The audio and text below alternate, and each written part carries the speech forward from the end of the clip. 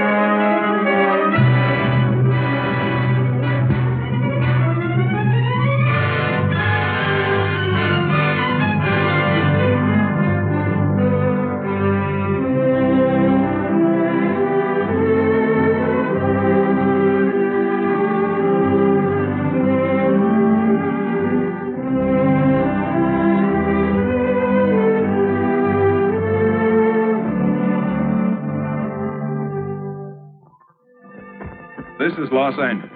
Our Lady, the Queen of the Angels, as the Spaniards named her, the fastest growing city in the nation. It's been called a bunch of suburbs in search of a city, and it's been called the glamour capital of the world. A mecca for tourists, a stopover for transients, a target for gangsters, a haven for those fleeing from winter, a home for the hard-working. It is a city holding the hopes and dreams of over 2 million people. It sprawls out horizontally over 452 square miles of valleys and upland, of foothills and beaches. Because of that vast area, and because of a population made up of people from every state in the Union, Los Angeles is the largest police beat in the country, and one of the toughest. We're going to take you into the city hall where police headquarters are located. Here in communications are the ears and voice of the police. The lights on the complaint board flash 24 hours a day. Citizens reporting a prowler, a lost child, a man molesting a woman, an auto accident, a wild party. Spend an hour or two here and you will think the whole city has gone berserk. Minute by minute, the orders go out to the radio cars in the far-flung divisions. Watts and Wilshire and West Los Angeles. Hollywood and Hollenbeck Heights in North Hollywood. The work of the police, like that of woman, is never done. This is the case history of a killer, taken from the files of the Detective Division.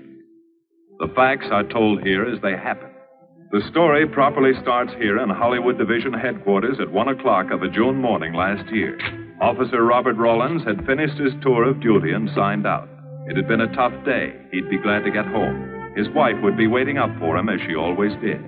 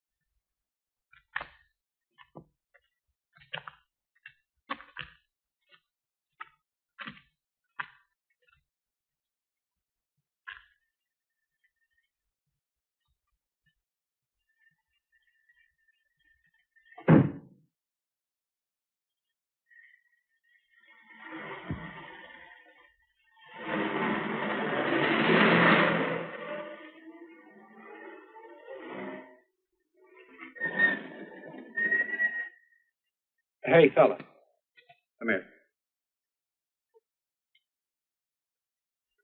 What were you doing back at that radio shop? Just looking.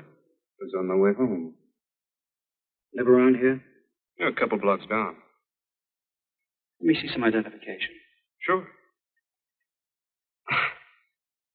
Yeah, I guess I forgot my wallet. Look, lad, I've got to see some identification. How about my army discharge? I got it right here.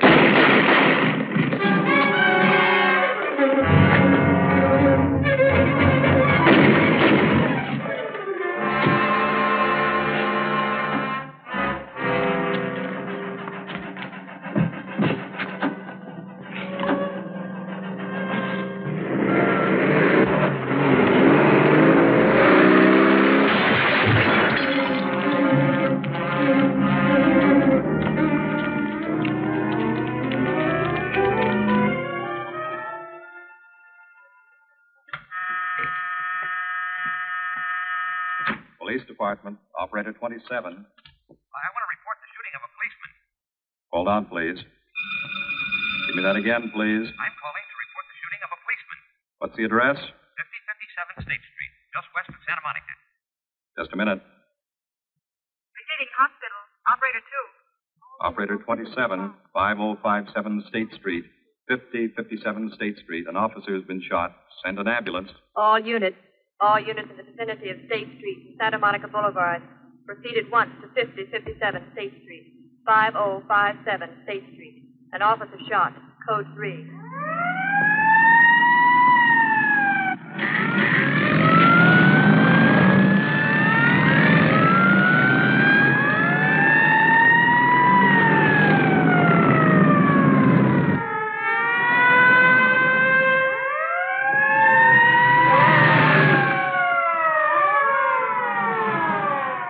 To Control 1.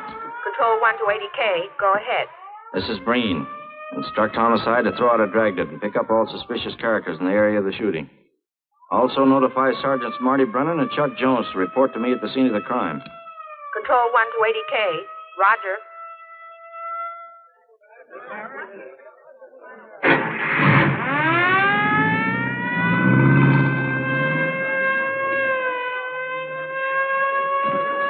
I see. Well, what have you got so far? Well, not much, Captain Breen. A couple of cartridge cases. Oh, Marty, Chuck. Hi, Cap. Eyewitnesses? Who was first on the scene? Reported it. I was. I live here. I'm a light sleeper, but my hearing is good. My cat. Did the officer say anything before he collapsed? Yeah, he gave a description of the fella. On the shooting of the officer. Suspect is a white male American. Age 26 or 7. 5 feet 10 or 11. 155 to 165 pounds. Brown hair. Regular features. Pencil mustache. Repeat broadcast. All units. Is that about it? Yes, sir, exactly. And the officer kept saying, he looked like such a nice kid. He looked like such a nice kid. As if he couldn't believe what had happened to him. I see. Is that all? Yeah. Thank you very much. Yeah, well, anything else I can do, I'd be glad to help you. We may call you. Get his name and address, will you, Bob? This door been checked, Lee? Yeah, it's okay, Captain. Find anything? Nothing but some smudges so far. Found this in the glove compartment. I think it's nitroglycerin. Doesn't look quite right. Well, check it down to lab. Right.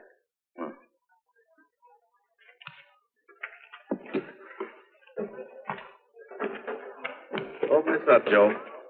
No key, Captain. I'll try it open. Give me that bar, Frank.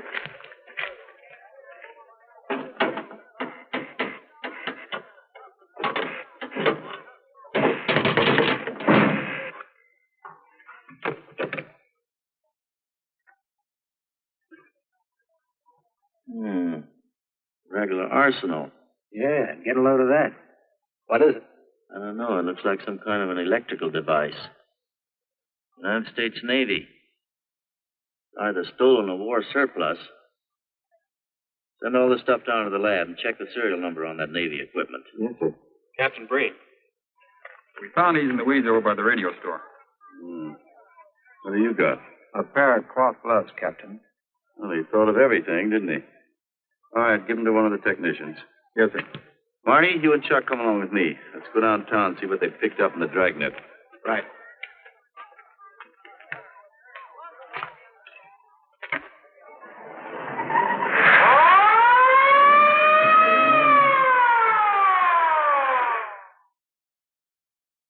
You know him, Marty? Yeah. I know his wife, too.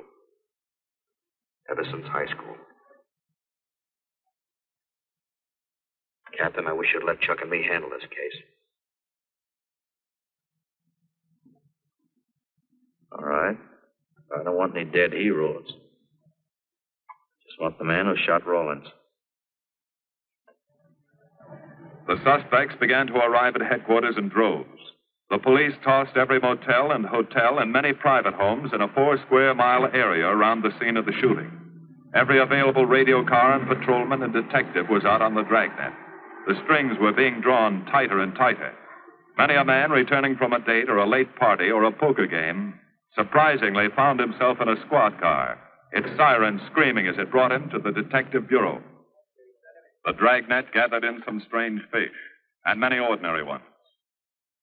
All the rest of that night, the detectives probed, needled, questioned, quizzed.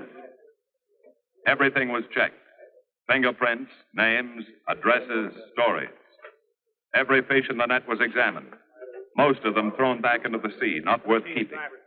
Except a few parole violators and slightly shady characters whose stories needed a lot of verifying. I wasn't prowling no cars. Just taking a walk. You know, getting in condition. You were running when the radio car picked you up. Yeah? Maybe that's why the guys call me Punchy. He's got a point there. 2 felony convictions, no warrant, no warrant. He's on parole. Book him, violation of parole. Let's have the next one, Joe. What were you doing in that vacant lot? The vacant lot. Lot? What were you doing in it at that time of night? Niệm của mình cũng cho lo ngồi ấy siêu nổi là ngồi ấy 30 年没有依赖过我生产嘅我全家有都老豆嘅生意。You say your name is Ralph Henderson. So what? Well, you know, it's a funny thing, Ralph. There's a guy around this town that's been wearing your fingerprints. Only his name is Pete Hannon. Okay. So I'm dead. So what's one more confession in my life? Now you're talking, Andy. Okay, Andy. Oh, Harry. What have we got here? Oh, some robbery suspects. Candidates for San Quentin. Handsome here is the big shot. He runs the outfit. Have a gander at his record. Car theft, escape from reform school, robbery, assault with a deadly weapon. Not bad. Look at the heater we found on him. German Luger, fully loaded. Redhead here tried to carve up one of the arresting officers with this pretty toy. Nice boys. By dawn, many minor wrongdoings had been uncovered, and a few incipient felonies. The checking of the suspects had been thorough, painstaking, and tedious. But all the work was for nothing. The man who had shot Officer Rollins was not among them. He remained no more than a description, a shadow of a man, mysterious, elusive, deadly, hidden away somewhere in the vast city. As for Rollins himself, he couldn't help. He was in a coma at receiving hospital. Mrs. Rollins waited out the long, tense hours while her husband fought to live. Many another officer's wife had so waited. Many another will. The word came shortly after sunup.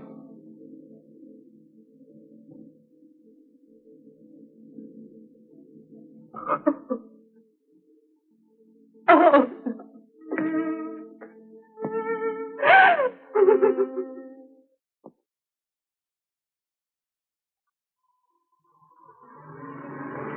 Day. A white male American, 26 or 7, 5 feet 10 or 11, 155 to 165 pounds, brown hair, regular features, pencil mustache. This was no frightened fugitive. What went on in his mind? Why had he set his hand against his fellow men, taken the life of another, of a stranger, of a man who was merely doing his duty? He must have some plan, some goal that called for sudden death to anyone who got in his way.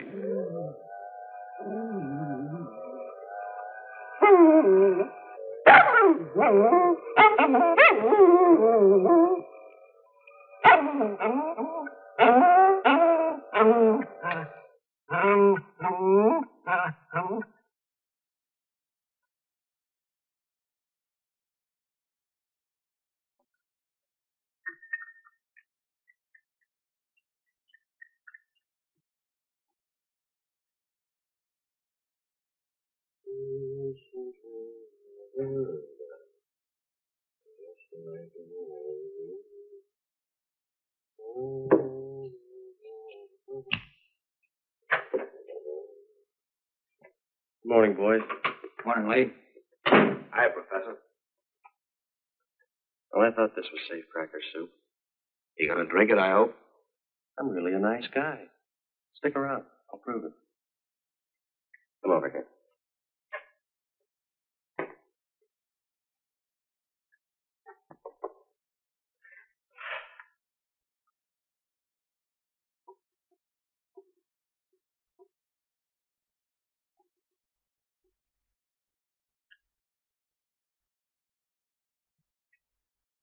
Hold this for me, will you, Chuck? Thank you. Now, if you'll hand me that hammer, Marty. Thank you.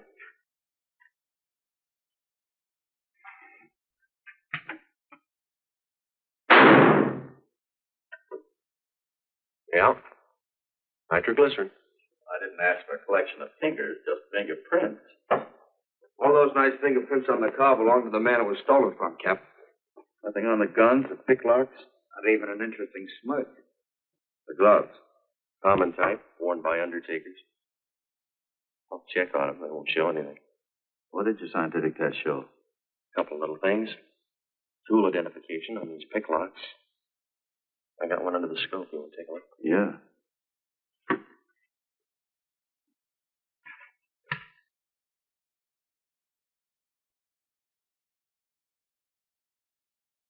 Take a look. I see. Well, it seems to tie the tool up with the lock. Now, if that microscope could only tell us who did it. I'm working on that. No, only an amateur would carry that liquid dynamite in a car. This boy's no amateur. Took the precaution of desensitizing it so it'll take normal shock. Took a lot of other precautions, too. No fingerprints, no identification, nothing definite. Except his scientific. Knows electricity. Is inventive. Yeah. Happy on the trigger. This is Captain Breen. Get me Captain Stevens of burglary, will you? I hate to disappoint you, Lee, but I think you've come up with something. Hello, Steve. How are you? Did your daughter's marriage come off all right? Good. Look, Steve, on those burglaries of electrical equipment lately, were there any where picklocks were used to gain entry? Good. Well, let me know if there's another report of one, will you? I've got an idea the Rawlins killer may be tied in with those. Fine. And give my regards to the newlyweds, too. So long, Steve. Well, what are you waiting for? You've got a job, haven't you? Get going. Yeah, let's go, Junior. Hold this for me, will you, Lee? Thanks. And so, with no fingerprints and only a vague description to go by, Sergeant Brennan turned to the modus operandi file. A criminal, like any human being, has his own habit patterns, unconscious traits that can lead to his downfall.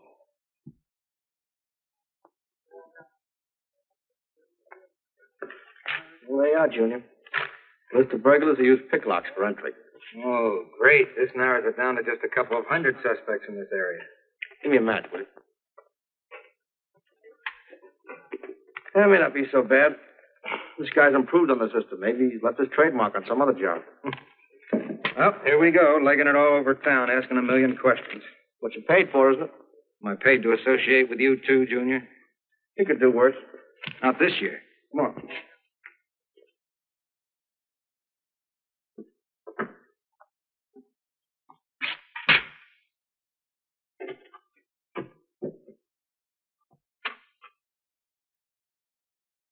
Car 12, car 12, in the 10,000 block on Mississippi. A 394-15 disturbance.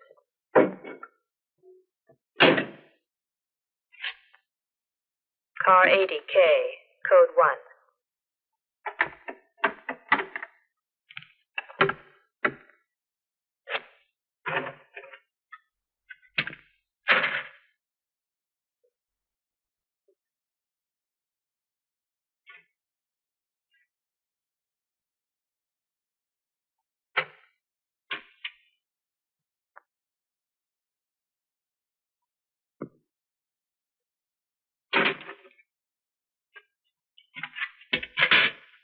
All units. On the broadcast of the suspect arrested in the shooting of Patrolman Rollins. Cancel the cancellation. Suspect released from custody.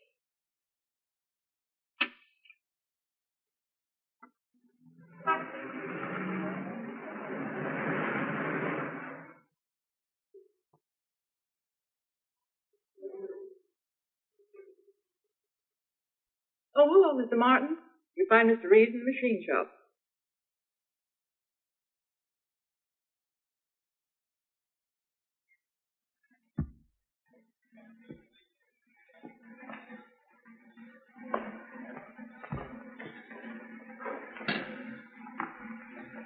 Hello, Roy. Glad to see you. How are you, Mr. Reeves? Fine. I was hoping you'd drop in. I wanted to thank you for showing us how to handle that repair job. Helped a lot.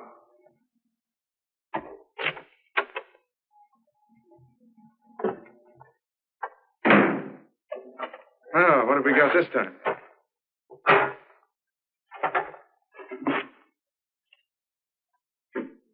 Sewer grass.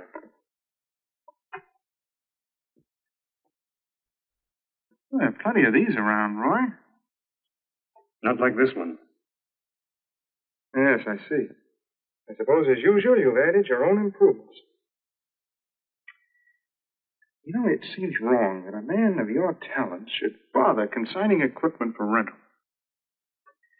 I'd like to see you devote yourself entirely to experimental electronics. It'll come one day. I'll have a place like this. Well, why wait? I've got a pretty good setup here. I have modern equipment to work with, a lab, and my confidence. Thanks, Mr. Reeves. I have other plans. But, Roy, you can't tell where it'll lead. Might even work your way around to a percentage of the business. I like it this way. You just rent out my equipment. All right, Roy. All right. But if you should change your mind. I'm not likely to change my mind. I suppose you want me to set this up for rental, too. Mr. Reeves, you've already got 5 pieces of my equipment. You'd like to know what results I've had from the rental so far, Well, I can't say as I blame you. I think you'll find this satisfactory. Satisfactory. Goodbye, Mr. Reeves. You'll come back again soon, won't you? Sure. Oh, incidentally. How's that television projector coming along? The one you said would reflect a 12-foot image. Still working on it. I just wanted you to know I've already set up a rental on it. In fact, I think they'd like to buy. It'll come pretty high. Oh, money's no consideration with this customer.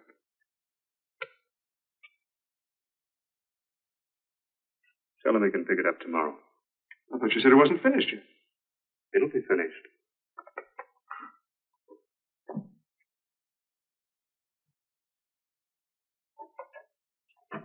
It uses an image fixer and then projects by ordinary incandescent. Roy, this is the best television projector I've ever seen. Let's hope that your customer thinks so. He will. Yes? Send him right in, Charlotte. There, you see, our customer is here, begging for the privilege of buying. Better be running along. I'm not much good at business. Oh, but Roy, he'll want to congratulate you. Just see that the price is right. All right, Roy. I'll get you a good deal. So long. See you.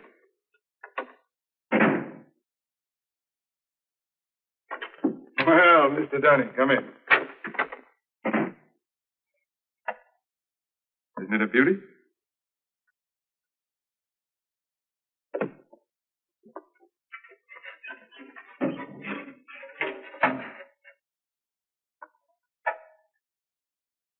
It's a beauty, all right. You like it? I certainly do like it. You see, it's mine. What do you mean? Let me have the police. I built it. Spent years on it. Oh, you must be crazy. Roy built this machine himself. Your friend's a crook, Paul. You've been taken in. Hello? Give me the burglary detail. Dear Jim, regarding your inquiry on a 38 caliber Smith & Wesson revolver, come in, boys.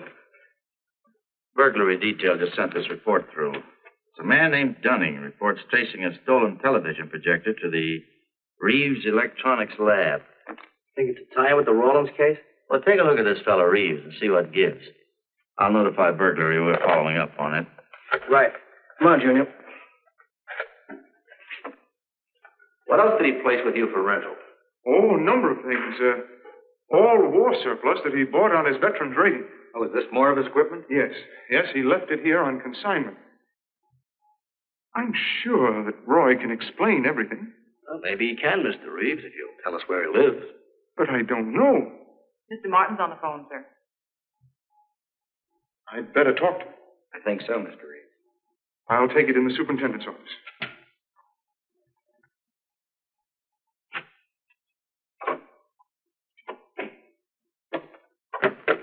Tell him that you sold the set. His money's waiting for him here. Find out what time he's coming by. Put Mr. Martin on.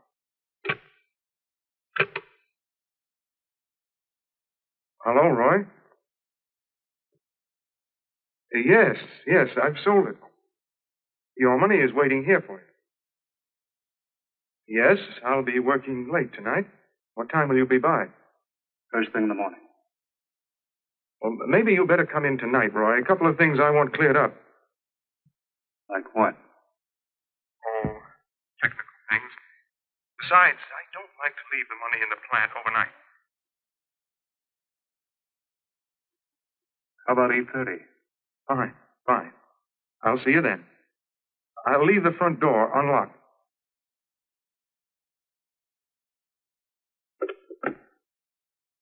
You'll be here at 8:30.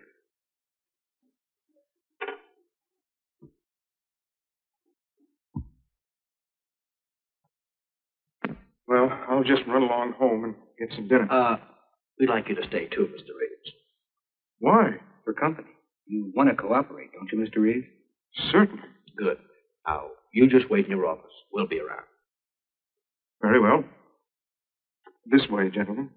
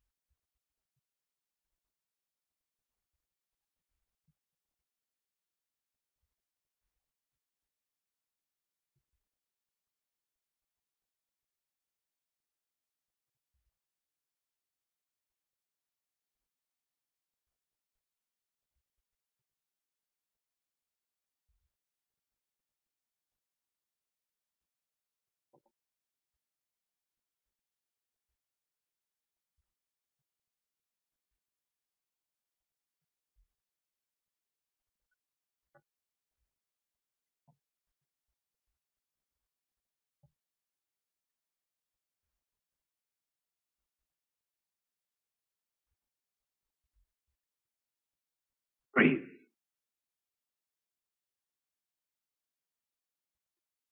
That you, Roy?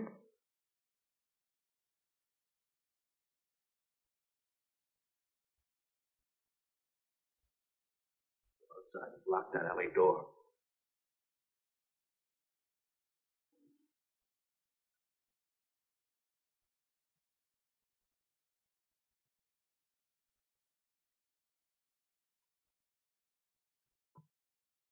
Where are you, Roy?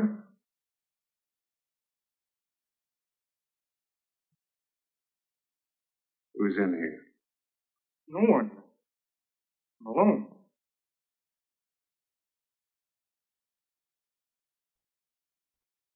Come on in. I've got your money for it. Bring it out here. All right. Just a minute.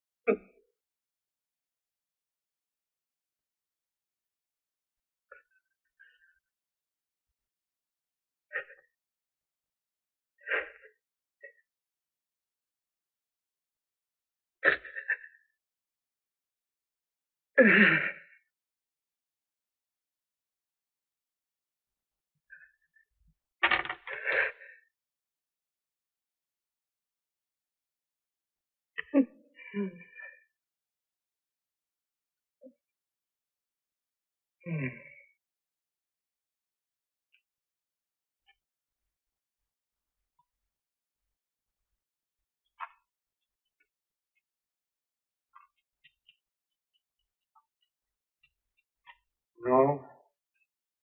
None of them even looks like Roy Martin. He had such a fine face.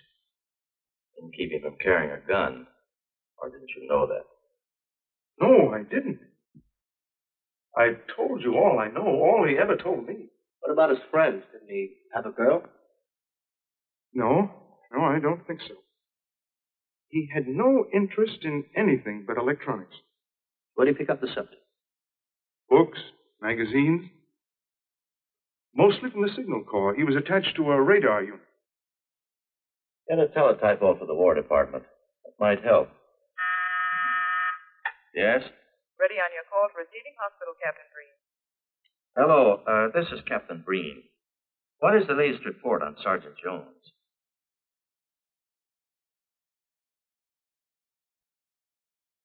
I see. Well, let me know if there's any change, will you? Thanks. Chuck's in pretty bad shape, Marty. He's paralyzed. May never walk again.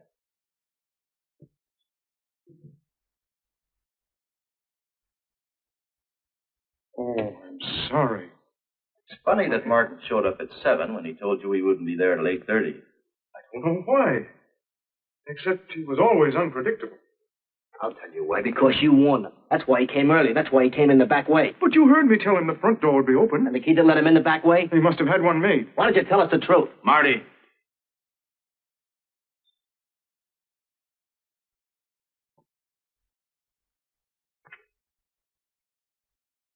Now, look, Paul.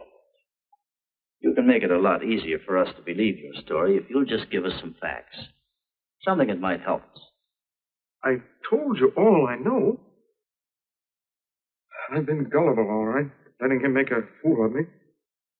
But I'd do anything to make up for what he did to Detective Jones. Sure you would. You can go now. Oh, thanks. Thanks. My friend, they can vouch for my character. That's good. We'll call you if we need you. Thank you very much. I think he's telling the truth, Marty. I think he's just gullible, like he said. What about the stolen stuff he was trying to peddle for Martin? We'll use it for bait. Maybe Martin will come back for it. Then we can ask him. Here. Nevertheless, I want a 24-hour tail put on Reeves, and I want a watch on his home and his factory. Right. You can keep those. Okay, Captain.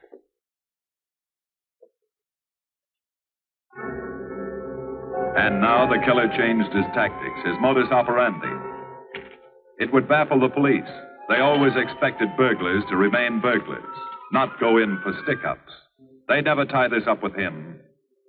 So wearing a variety of disguises, coming and going like a shadow, ready to kill if cornered, he struck the bottle stores in a one-man blitz that had the robbery detail dizzy.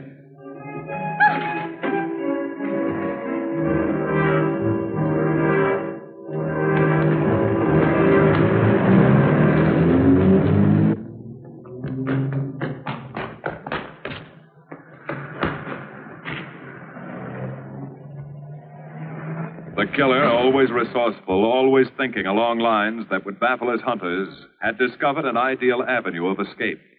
Under Los Angeles is a vast and intricate system of huge storm drains built to siphon off the flash floods of the rainy season. Many of the tunnels are large enough for 2 cars to drive abreast. Here were 700 miles of hidden highways, ideal for the use of someone who needed to hurry from place to place without being seen. Ideal as a hiding place for guns and supplies in case of emergency. Well, the reason I asked you to come over is I think I've hit on something. An identification? No, not quite, but a tie-up. Now, these are the shells from the gun that killed Rawlins. These were fired in the liquor store holdup in which the bandit got away. And these were fired at Chuck. Now, as you know, every ejector, even in guns of the same model and caliber, is different. Each one leaves its own markings on the cartridge casing. Now look at these fine striations. This deep gouge. The same on all 3. In other words, the man who killed Rawlins, the man who shot at Jones and Brennan, the stick-up who's blitzing the liquor stores are all the same man. Right. All we need to know is what that man looks like. Get me Chandler in robbery, will you? I've got an idea about that. Also, it'll give us a chance to see if Reeves is on the level with us. Steve. Breen. About those blitz holdups you're on. Round up all the victims and have them down here tonight, will you? Oh, it's just a little scheme. Thanks, Steve. That's good.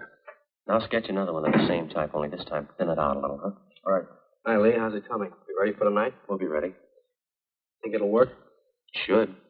Where'd you get the idea? From a kidnapping case in Chicago. I thought these slides might be an improvement over the method they used. Could be. Captain thinks so. Good evening, ladies and gentlemen. May I have your attention for a moment, please? You've all been asked to sit in on a little experiment tonight. We're going to try to build a picture of a face. A face of a man who's cunning, resourceful, and deadly. He's a man who killed a police officer. Now, some of you he held up at the point of a gun. You may have seen his face, remembered something about it. And we want you to tell us exactly what you remember. Whether it's his hair, eyes, nose, or mouth. And we're going to try to put those pieces together so that they add up into a picture of the face of the man we want. Now, you can see how we're depending on you. Lights? Now, first, we're going to concentrate on the type of hair our man had. And if the picture looks anything like his hair, I want you to speak right up. All right, the first slide, Lee.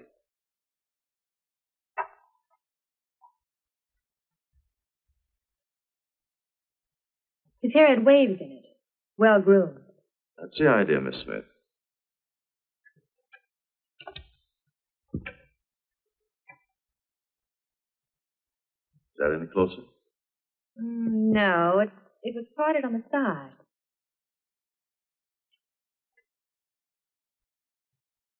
Oh, that's more like it, except it was thicker.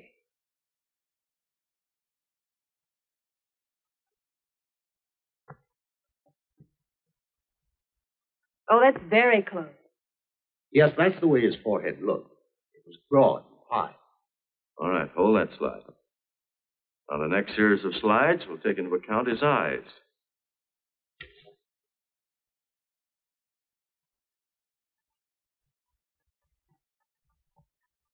Oh, 1 minute, please. Wait, 1 minute. His eyes were a little like that. Maybe a little smaller. Like beads. Go on, Lee.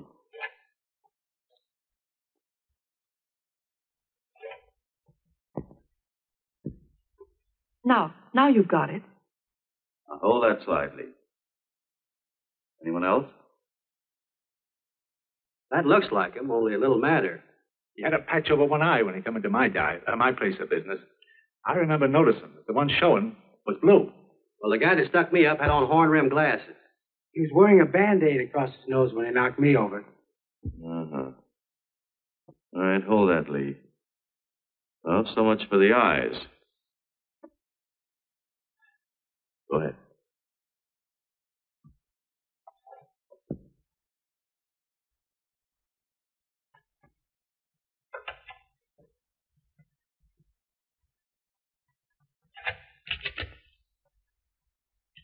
Señor Capitán.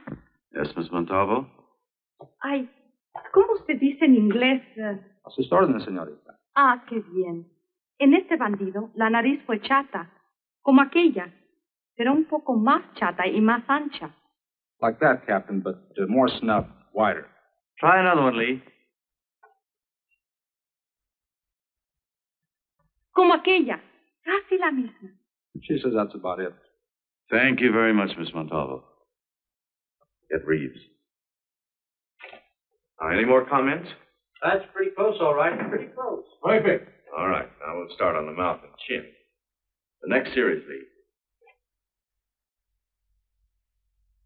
I think his lower lip stuck out more. The mouth was thin and mean, like it never laughed. Go ahead. Something like that, but thicker lips. There. That's it. That's him. All right, now hold that right there, Lee. Oh, come in, Mr. Reeves. Good evening, Captain. Did you ever see that face before? Why, it's Roy. Except for the hair being a little lighter and the eyebrows heavier. It's Roy. You're sure? I'm positive I'd know him anywhere. See? I want to retouch the photograph. Now lighten the hair and give more body to the eyebrows. Right. Lights. That's all. Thank you very much. You've been a great help. It's positively amazing how you found out what he looked like. Well, we're looking for an amazing criminal, Mrs. Johnson. Thank you and good night. Good night, Captain. And so the face of the unknown killer, built up from fragments of evidence, was sent out all over the country. To chiefs of police, to sheriffs, to county constables and county jailers, to the wardens of prisons, to all postmasters and postal inspectors, to the agents of the Treasury Department, to the FBI. They showed that picture to the inmates of jails and prisons, to men with a wide acquaintance among the cat burglars and the violence boys. Informers and conmen and sharpshooters were quizzed, those on the fringe of crime and those deep in the rackets. Many wanted to help. Nobody could. No one in the underworld recognized that mysterious face. He was as unknown as if he had lived in the 16th century.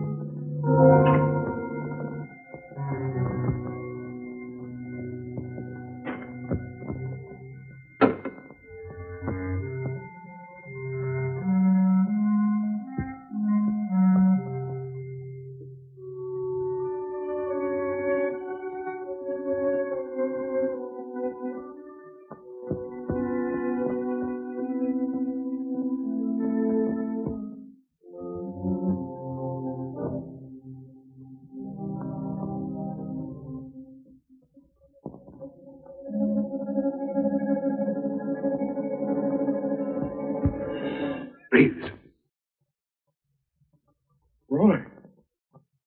Listen carefully, Reeves. Control yourself. I know you're alone in the house. Act like you're alone. Cops are watching every move you make. Police here? They got you staked out like a muskrat hide, watching you around the clock. Here at your plant, tailing your car. Sit in that chair. We got 3 bullets.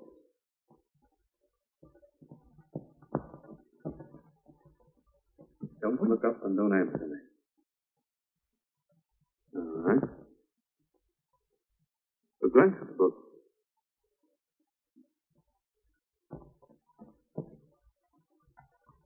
Pick one of them.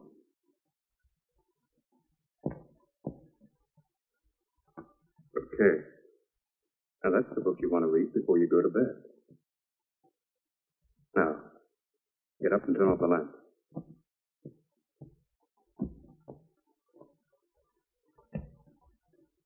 Come here. Come here.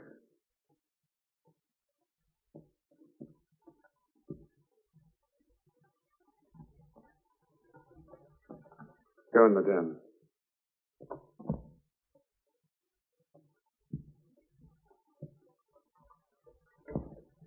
Follow the straight tag.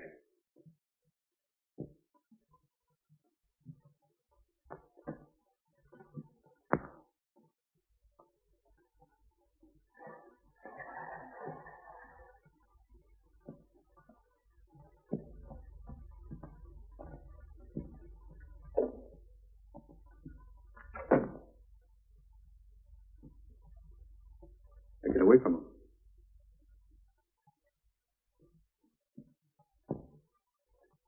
What do the cops know about me? Not very much, Roy.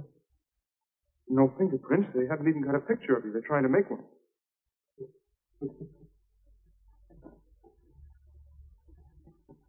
How much cash you got in the house? None. I never keep any cash in the house. It isn't good business. Suppose you think it was good business, letting me walk into that trap. No. Don't do anything you'll regret. Now listen to me. It isn't too late. Give yourself up. Come to your senses before you kill someone else.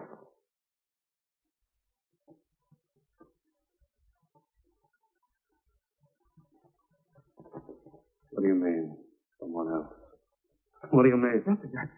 There's two officers. They said one of them might die. But he's still alive, isn't he? Reed? Never thought you'd stooge for the police. You almost got me killed. Boy, you know the police are right outside. You'd never get away with it.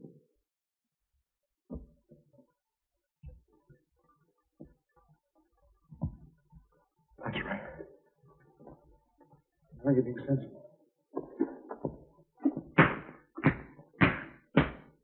I know there's money here. What is it? Don't worry. I'll get it.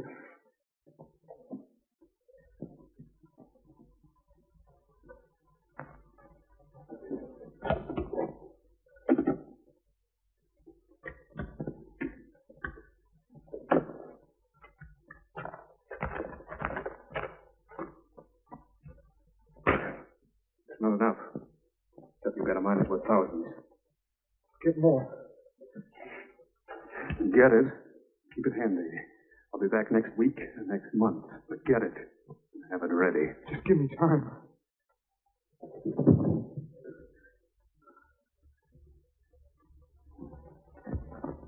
Oh! Look, I don't want policemen outside my house following me around. That's what made Roy suspicious. I'm leaving in the morning. I'm afraid I'll have to disappoint you, Paul. Unfortunately, you're our bait. I won't do it. I've done enough. Look, no one's done enough until we find this killer.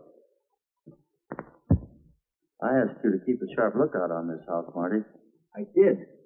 Two of the best undercover men in the department were assigned here. I didn't keep Martin from getting in. What's the matter? You tired?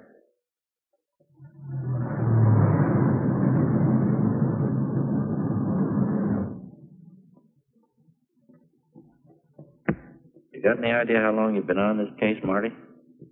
Months. Long enough to have come up with something by this time. You know any more about the Rawlins killer than you knew the first week?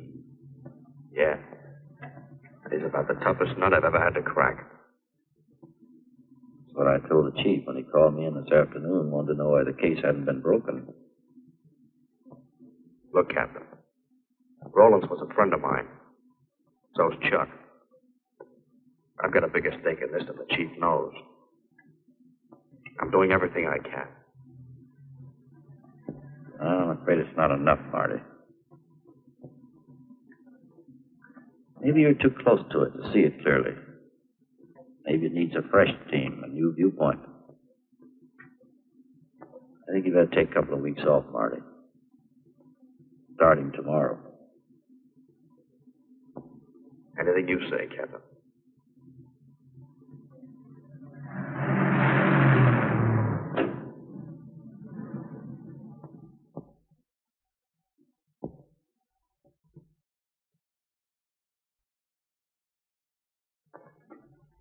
Hiya, Marty.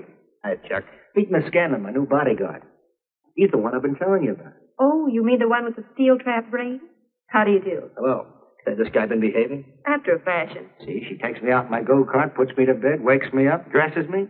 You're perfectly capable of dressing yourself now, Mr. Jones. I'll be back in a few minutes. Well, how's it been going, Junior? Oh, pretty good, Chuck, pretty good. Is that why you're off the case? How'd you know? Green was in to see me this morning. Oh. Suppose he also told you they put a new team on the case. He told me everything. Yeah. Let's see what his new boys dig up. Well, maybe they'll examine the facts of the case a little more carefully. What facts? That our man's sharp, that he's intelligent and works alone, that he has no record, never leaves a fingerprint and knows every move we make. Sure, plenty of facts, only they add up to nothing. Sure, forget it. You got yourself a 10-day vacation. Go on down to the beach, get a suntan. By the time you get back, the case will be broken. Isn't that what you want?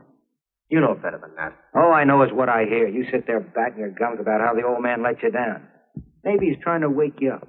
You got a funny way of showing it. There you go, flying off the handle. Always taking things for granted. I wish I could get up and boot some sense into you. He knew what this case meant to me. He still does. That's why he's trying to get you mad enough to do something about it.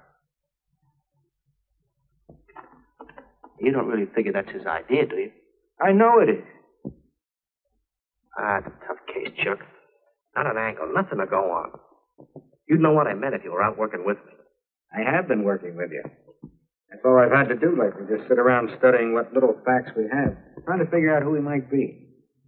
You know the kind of a guy we're up against, then. I tell you, Chuck, this guy's a genius the way he operates. As if he were right there with us every time we go out after a lead. Oh, sure. Breen's been tipping him off just to make you look bad. Yeah, almost like that. Well, he beats us to the punch every time. There's your angle. You just hit it on the head, but you don't see it. Look, start at it. 1, he's unknown to the underworld. 2, he beats you to the punch, right? And 3, it's almost as if he were with you. Isn't that what you said? Yes. We'll tie that up with a lot of other little things, like the fact that he uses a police gun and the accuracy of the shooting. Anybody could buy a police gun, and the Army could have taught him how to shoot. Yeah, but who taught him how the police operate? Oh, I know what you're driving at, Chuck. But a cop. Those things happen. Yeah. Now, if I were still in the case, I'd start with our own department first, then Santa Monica, Culver City, Burbank, Pasadena. See you later, Junior. Hey! Don't let him out of your sight, beautiful. It's the first time in years he's used his head.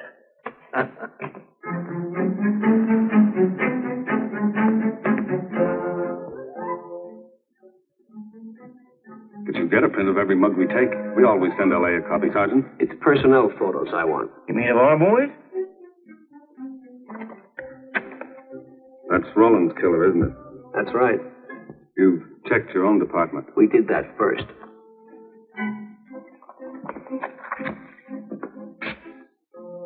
And so the tedious quest went on. Sergeant Brennan wore out his shoes and his patience, going from police station to police station, checking photos until his eyes were blurry. For police work is not all glamour and excitement and glory. There are days and days of routine, of tedious probing, of tireless searching, fruitless days, days when nothing goes right, when it seems as if no one could ever think his way through the maze of baffling trails and criminal leads.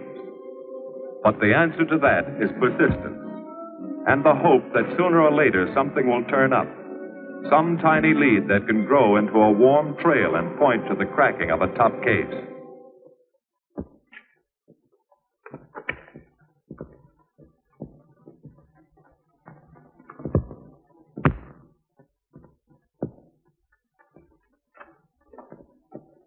Well, that does it, boys.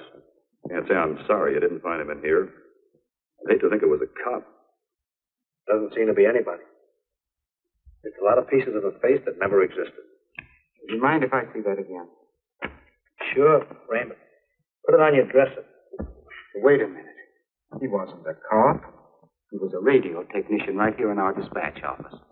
What did you say? I'm saying he worked here in 42. Well, come on, give. I remember the kid well. Sort of strange. Never bothered with anyone in the department. Just kept to himself. He was in line for promotion when he was drafted. Where was he living at the time? I don't remember. Try the dead files. Never asked for his job back after the war. I remember writing to him about it, though. He was an excellent worker. Oh, yeah, here we are. Yeah, this is it. Took a while before he answered, but like he says in the letter, he wasn't interested.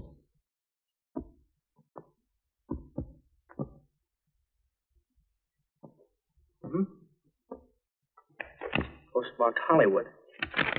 No return address. What do you want us to do? All the work? Oh, thanks a lot, Freddie. Remember, he was a civilian employee.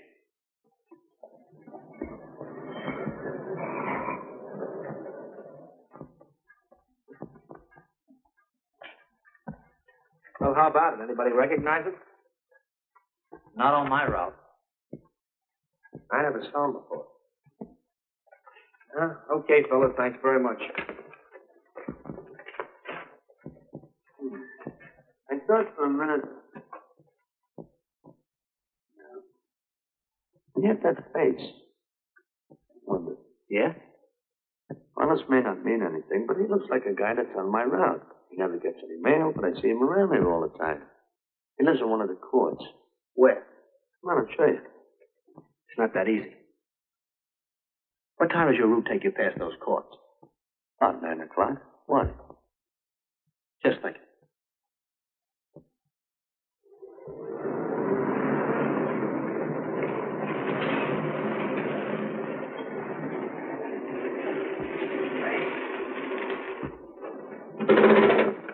You got any chocolate milk? Sure have, buddy. Yeah. Thanks. What's your pocket? Straight on back. Second in the yell. Number 7. Right. Kind of warm today, huh?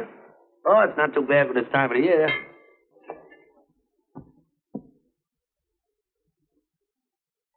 Good morning. Morning. You're new in the route, aren't you? Yeah, substitute. What happened to the other fellow? Sick. Oh, what's the matter with him? I don't know. I catch everything. Hear about it on the radio, and next morning I got it. Too bad. You aren't very social. The regular fellow always stops and talks to you. Sorry, Letty, I'm a little late this morning. I was hoping maybe you could help me.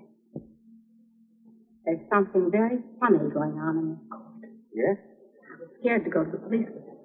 I thought maybe I might be poisoned. What? Yeah. By the manager. She's a witch. She's a what? A witch. She puts poison in my milk. Oh, I see. Look. Switch the bottles when she isn't looking. Drink our milk. Then you'll be safe, right?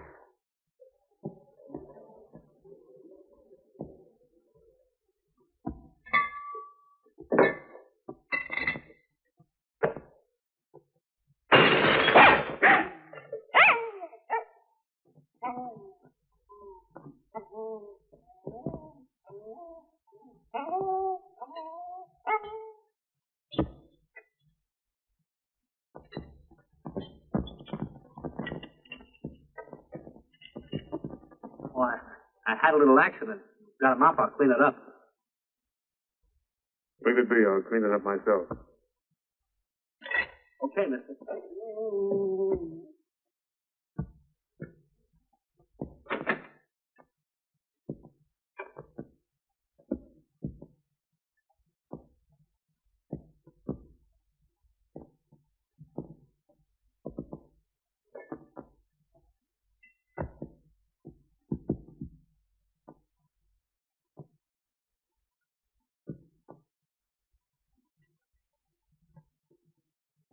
The place is called Bellevue Court.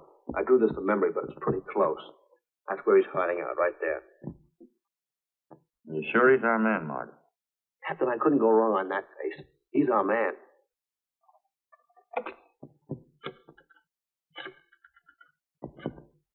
Now, there are 5 cottages in this area, and 2, the 6 and 7, in the L at the end of the row.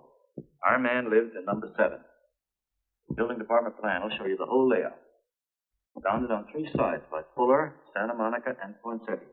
Now, the court is partly surrounded by a high wall. Breen, homicide. Good. You keep your eyes open until we get there. Morgan has just gone into his bungalow alone. Any questions? All right, you all have the instructions. Let's go.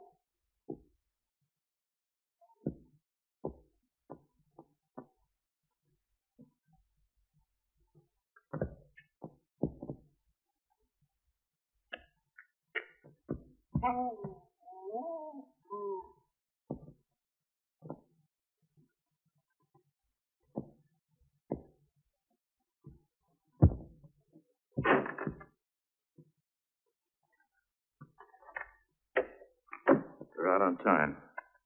Wait 5 minutes. Go around and block the side entrance. Keep your lights off.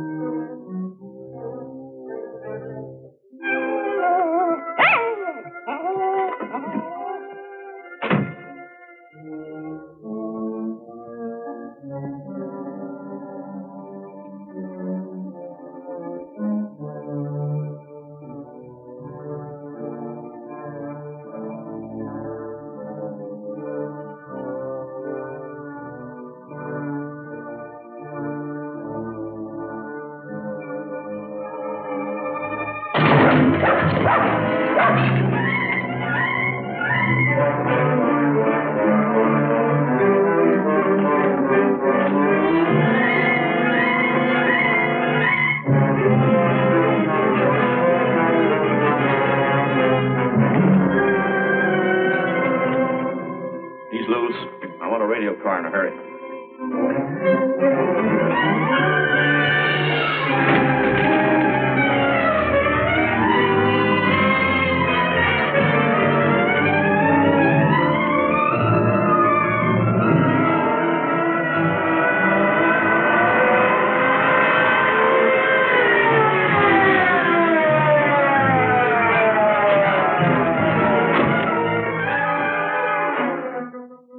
units.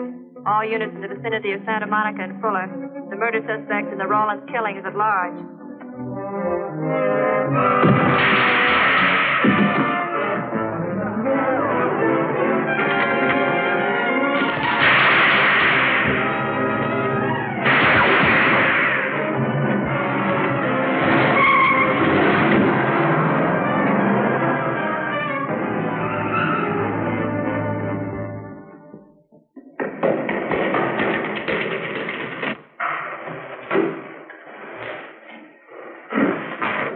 I want a map covering the storm drain system in this area. Get it and meet me at Venice and Garfield. Jones, Miller, you stay here in case he comes up for air. I want a man at every other drain entrance along this line. Got to come up somewhere. Come on, Marty. You're driving.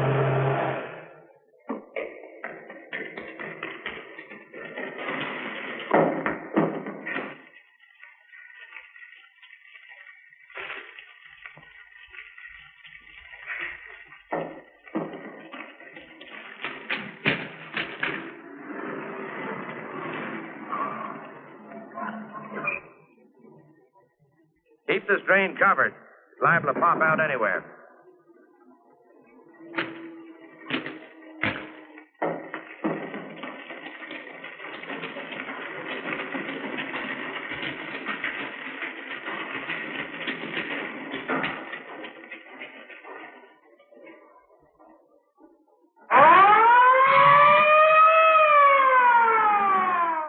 Why Venice and Garfield, Captain? It's the main intersection of the system. We can head him off that way. ADK to Control 1. Clear frequency 7. This is an emergency. Control 1 to all cars on frequency 7. Stand by. Control 1 to ADK. Go ahead. Notify homicide. Send the following to Venice and Garfield. 4 squads, battle lanterns, gas mask, tear gas. Urgent. This is a code 3. Control 1 to ADK. Roger.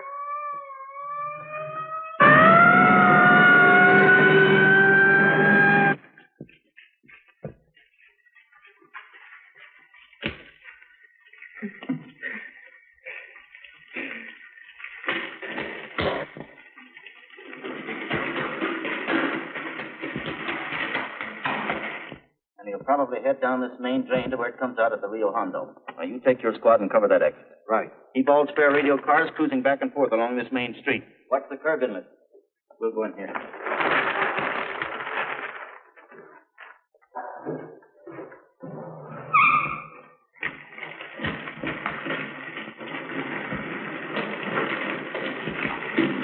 Any sign of him? No. We've searched every foot between here and the Rio Hondo outlet. And he must be up ahead.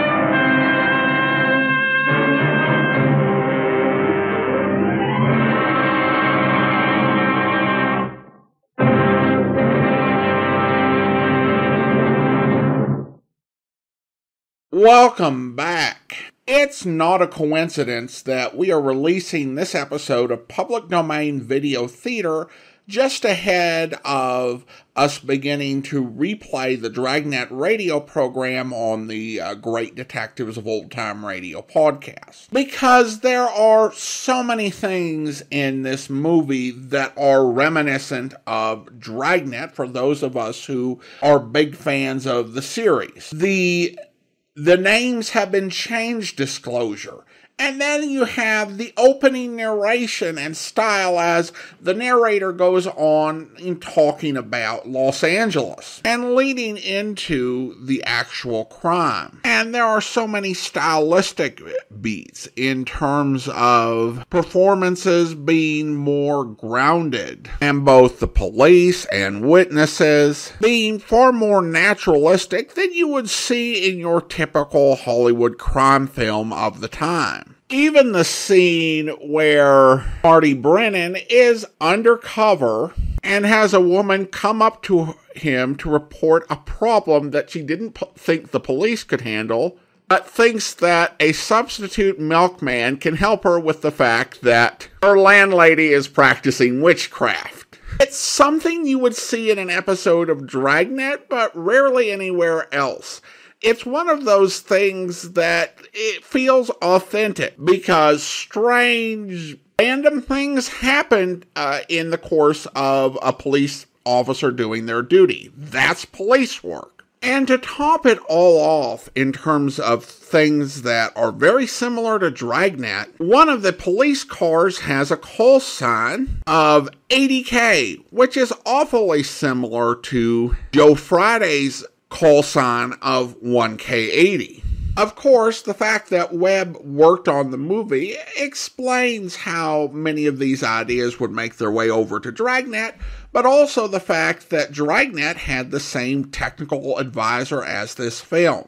Sergeant Marty Wynn, who actually took part in the events that inspired the film. Wynn famously met Jack Webb on the set of this movie, and on finding out that he played one of those radio private eyes, unloaded on him about what he thought of those radio detective programs and how they portrayed the police as saps, and offered Webb access to official police files to create a series that showed how police actually investigated cases. I'll talk more about this when we actually get into the Dragnet radio program. I don't want to step too much on that, and I also don't want to make this entirely about Dragnet, although we'll also come back to some of the ways that this film was different from Dragnet later on. This deserves to be discussed in its own right. It is a tremendous, groundbreaking movie. It's a jewel of the noir genre, and I found it absolutely riveting. The film's use of technical details was great. I absolutely love the scene with the composite pictures and how they worked through that process in the late 1940s. Now, obviously, today and for many decades, police have been able to do this sort of work with computers. But seeing this kind of step-by-step, using a slide projector and different identifying characteristics was just fascinating to watch. And there are also some really solid discussions of forensics and criminalistics, and it's kept on a really engaging level that never gets too far into the weeds for the casual audience. It's also beautifully shot, it's really atmospheric, and I think Reed Hadley is just perfect as the narrator of this sort of film. He's got this great voice of authority, and this would be kind of a prelude to his role on the TV program Racket Squad, which would involve a lot of narrating and explaining events to the audience. I think it's fair to say, as Variety did at the time that it was released, that most of the acting in this film is competent. When you look at the actors who play the police officers and witnesses, you see a lot of character actors who racked up a lot of credits and had decades-long careers. So they all knew their business, but none of them were standout performers. But I also think that that kind of works in the film's favor in terms of feeling realistic as a police movie, because you don't have to get past the idea that you're watching some big movie star. You're watching someone who easily you can believe is just this ordinary policeman doing a job. There was only one part of the movie that I thought was a bit lacking, and that was the part where Captain Breen pulled Marty off of the case in order to get him mad so he would come up with some genius idea. This seems really out of place in what's otherwise such a grounded film. It's not a huge deal, but it does stick out as a really odd departure from the tenor of the movie that thankfully they move quickly past. Now, I mentioned some of the similarities that this had with Dragnet, but there are a couple of key differences. The first point is that Dragnet begins with the narration that you'll follow the case on the side of the law from crime to punishment. In your typical Dragnet episode, the police arrive on the scene and you have no idea who did it. In He Walked by Night, we follow Richard Basilhart's character Roy throughout the movie. In fact, on the film posters, Basilhart was given equal billing with Scott Brady, who played Marty. And the truth is that Basilhart is absolutely riveting. Every time he's on screen, you can't turn away. He's always doing something interesting. He absolutely stands out from the rest of the cast, which kind of oddly makes the villain the really interesting character, while you have less connection to the actual police officers who are investigating the case, due to their much more low-key portrayal. I will also say that the story of He Walked by Night departs greatly from the actual facts, particularly when it came to the capture. Now, Dragnet, despite claiming that only the names were changed, can take some bigger departures, but I don't think quite as big as what happens with the ending of He Walked by Night. He Walked by Night was based on the hunt for Machine Gun Walker, whose background was very similar to Roy's in the film. However, the capture was entirely Hollywood. What actually happened was that 3 detectives, including Marty Wynn, located where Walker was hiding out and got a key from the man who owned the apartment and used it to enter the apartment. Walker had a submachine gun and a .45, and the officers had to strike him with the butts of their revolvers and shoot him twice before he stopped trying to go for the guns. According to Marty's son, Charles, when they were putting Walker into the car, Walker asked Marty Wynn if he had any children. Wynn told him he had 2 boys, and Walker said,